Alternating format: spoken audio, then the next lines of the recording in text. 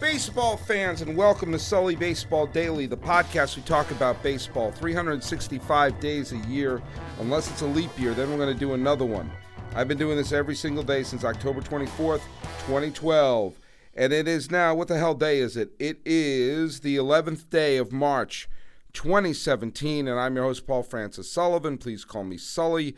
I'm recording this from the Sully Baseball studio in Palo Alto, California, the birthplace of Oakland A's manager Bob Melvin, and just down the 101 from AT&T Park, the home of the San Francisco Giants.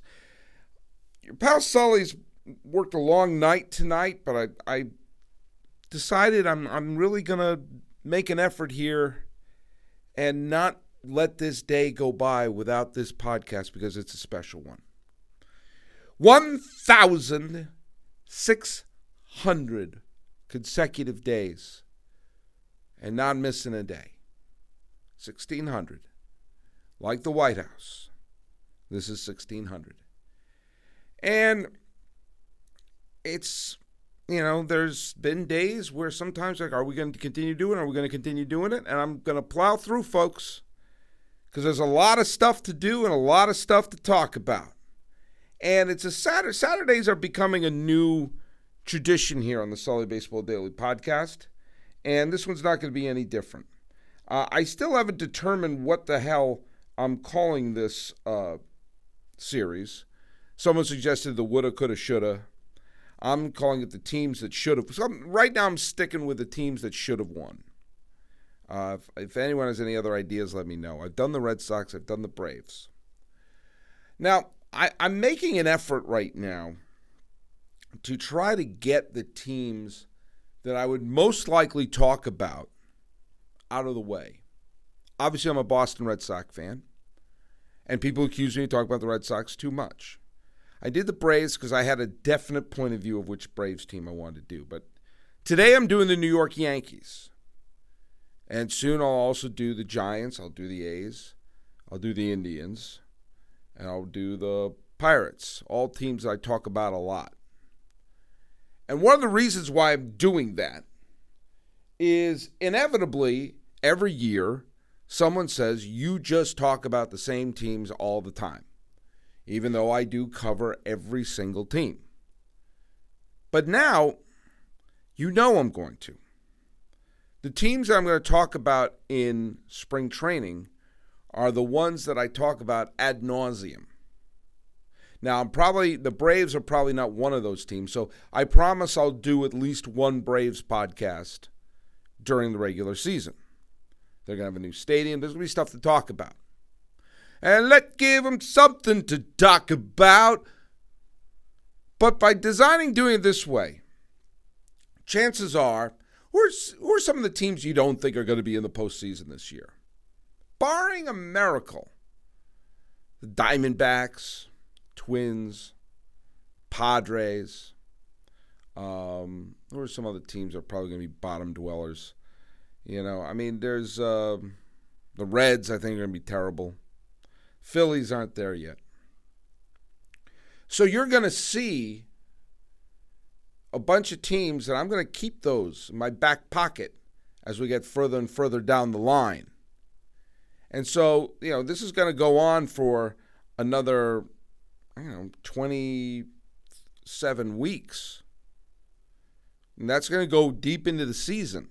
27 weeks will. And so that we'll be late in the season, and chances are the Padres are going to be a minor league team by that point with all the, the call-ups they'll have. And yet I'm going to be doing a podcast about one of those teams down the stretch. So please keep that in mind if you find yourself tippy-typing. You always talk about the same team. No. And I'm finding ways to make sure that I won't.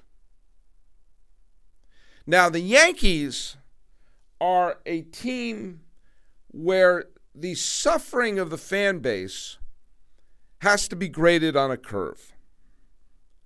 The Yankees have not won a World Series since 2009. They've won one World Series since 2000. Now, there are some fan bases that make you say the proverbial boo, F, and who to that.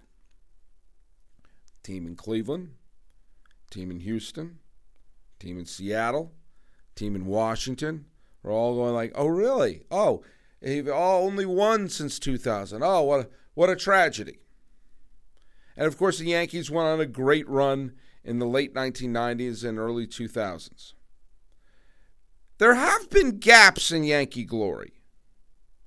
Now, the arrival of Babe Ruth started off the greatness of the Yankees, and you saw them winning titles.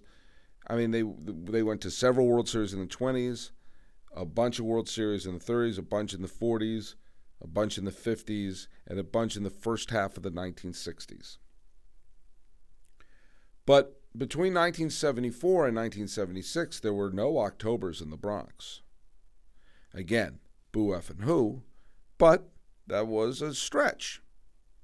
Between 1981 and 1995, there were no Octobers in the Bronx.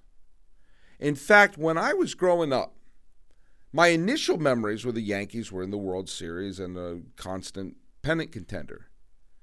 But between 82 when I was 10 and 1995 when I was 23, those are some formative effing years.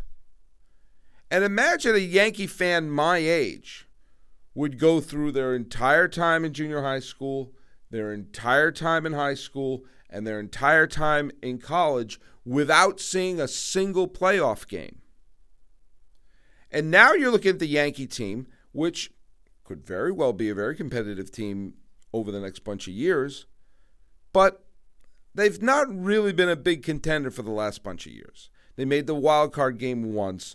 Not a soul thought they were going to go deep into that year's postseason. And, they missed the playoffs in 13, 14. They missed it last year. And, they could win the division this year, but they probably won't. They probably won't. And they're probably a year, maybe 2 years away from having a legitimate playoff team. This is the Yankees. If you came of age in this decade, you've seen your team win 2 postseason series, both of them division series. You're looking around and say, well, the Giants go to more World Series. The Rangers go to more World Series. Geez, the Mets and the Cubs have had more pennants this decade. And that's weird. So, the idea of Yankee misery is, of course, relative. But there is real angst for a couple elements for the Yankees. Now, remember, this is a series where I take a look at the year where a championship would have been perfect. It would have been a year that the fan base would have said, that's one of our most beloved teams ever. In terms of not just the winning of a title, but the combination of the players and of the story that happened on that team. And even if they had won soon afterwards or maybe a few years before, it doesn't make up for the fact that that team that I'm bringing up is the one that should have won.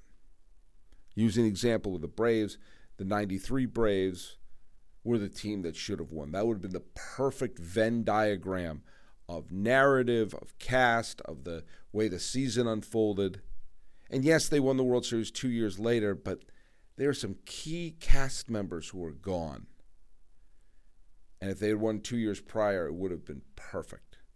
Just perfect. But the Yankees, which Yankee team? Now, I did some searching about this, and I'm sure I've asked a couple Yankee fans this question. And I'm also sure that there's some people who will violently disagree with me. I was trying to think of some potential years that would fit into this category.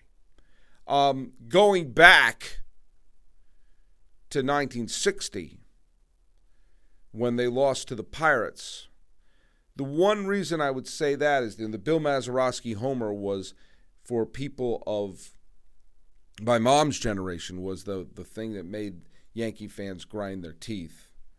And it was Casey Stengel's last year. And the Yankees absolutely clobbered the Pirates in the World Series that year. But the Pirates won the World Series. When the Yankees won, the games were blowouts. When the Pirates won, the games were close. But alas, for Yankee fans, it was a very bitter loss. So I thought of that one. I also thought of 1981, the split season year. It was the last year of Reggie, but it was the first year of Dave Righetti. It was the first year of Dave Winfield.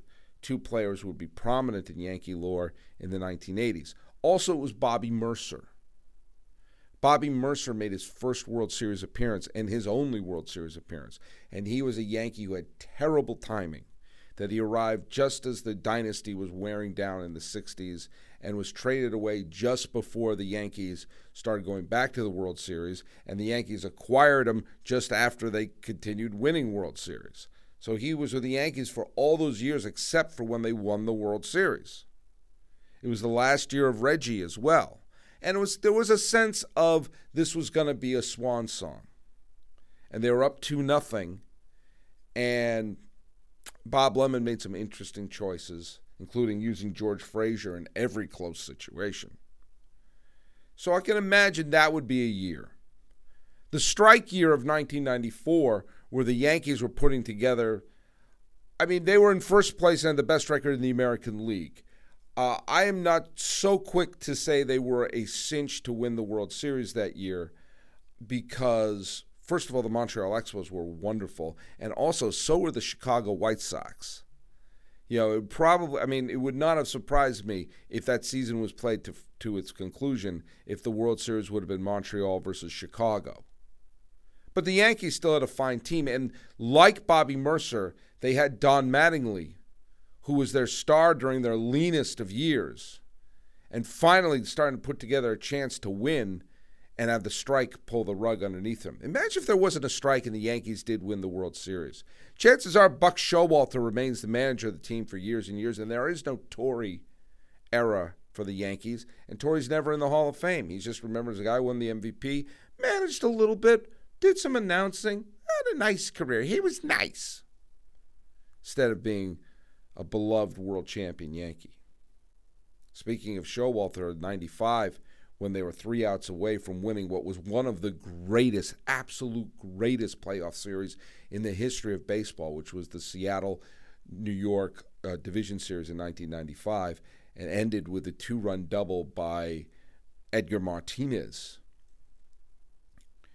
If they had won that, that would have been a Showalter championship, a Don Mattingly championship. Perhaps that's it, because it ended in such a horrible way and was going to be a redemption, or for the lack of a better term, sort of making up for the strike year.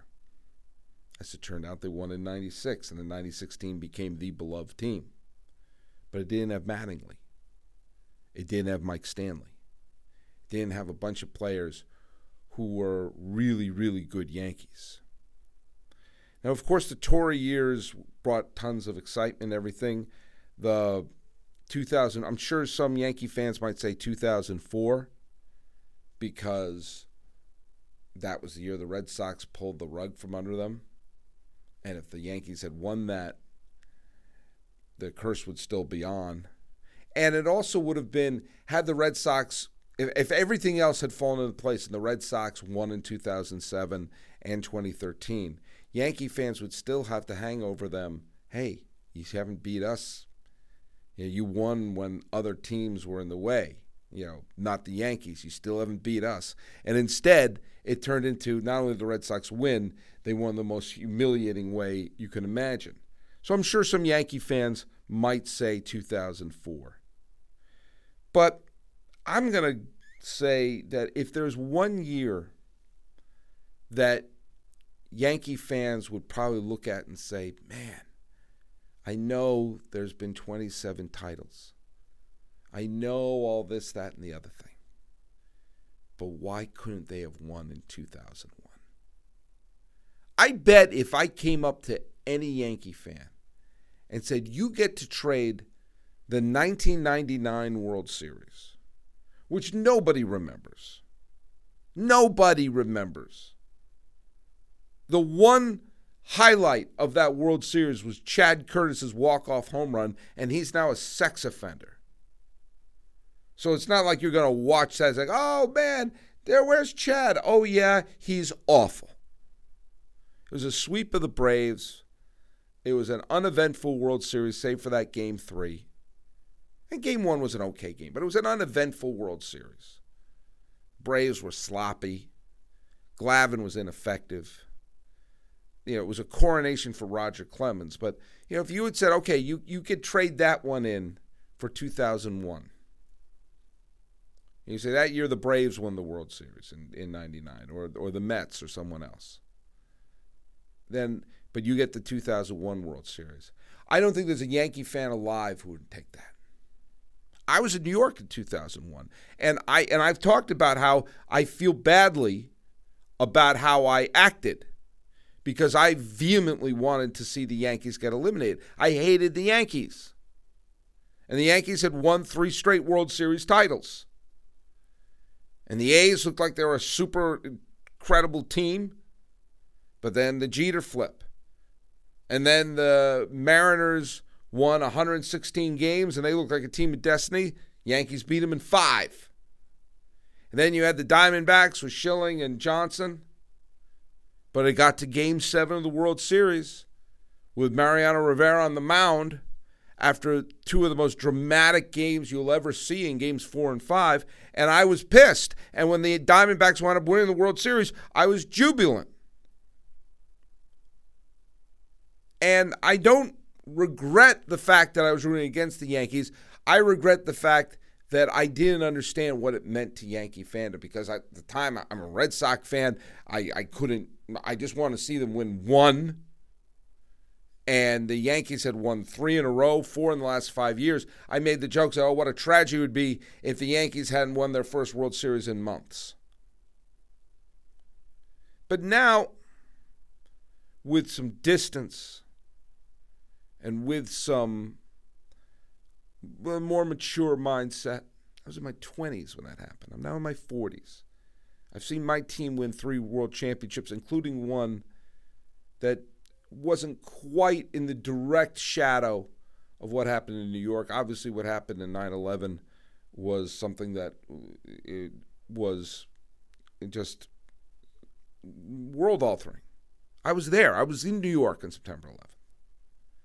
And what those Yankee victories meant to the fan base and what a Game 7 victory would have meant for the Yankees.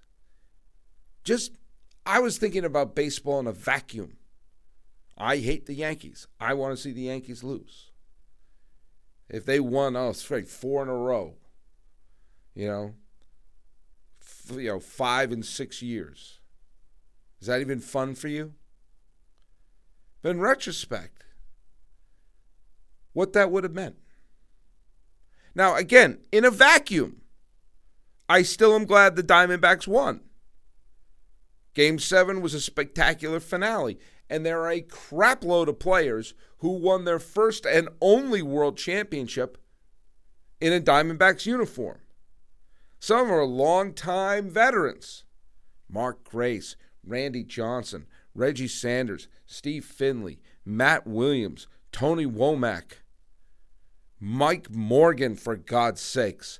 A ton of players who finally got their ring after long, long careers. And so there's something wonderful about that in a vacuum. But what that would have meant, the euphoria, the symbolism, the parade of happiness, and the way they would have won. Defeating that upstart A's team with a symbol of Jeter's flip. Defeating the Seattle Mariners, who have a feeling that 2001 team may show up in this series when it comes to talking about what Mariner team should have been the one to win. And the way that they finally, they didn't solve Schilling. Schilling had a great game, but Alfonso Soriano hit that home run and gave him the lead. and that they would slay that final dragon or snake or whatever it is you want to say. And what that would have meant. And also Soriano. Soriano was on the 2000 team, but he didn't play in the World Series that year. He didn't play he wasn't on the postseason roster. He was the young, new budding star in 2001. Mike Mussina joined the team that year. He never won a World Series. They won the World Series just before he arrived and just after he left. He's very Don Mattingly that way. He managed to pitch in 2 World Series along the way. But this would have been his title. And you look at that Yankee squad. And yeah, it would have been another one on the pile.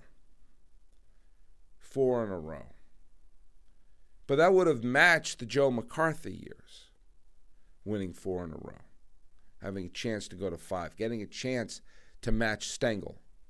But more importantly, to follow through and have the highlight that people remember about the 2001 World Championship be a parade in New York, as opposed to Luis Gonzalez jumping up and down. And let's face it, Tony Womack and his incredibly underrated hit where he got the double that tied the game off of Rivera.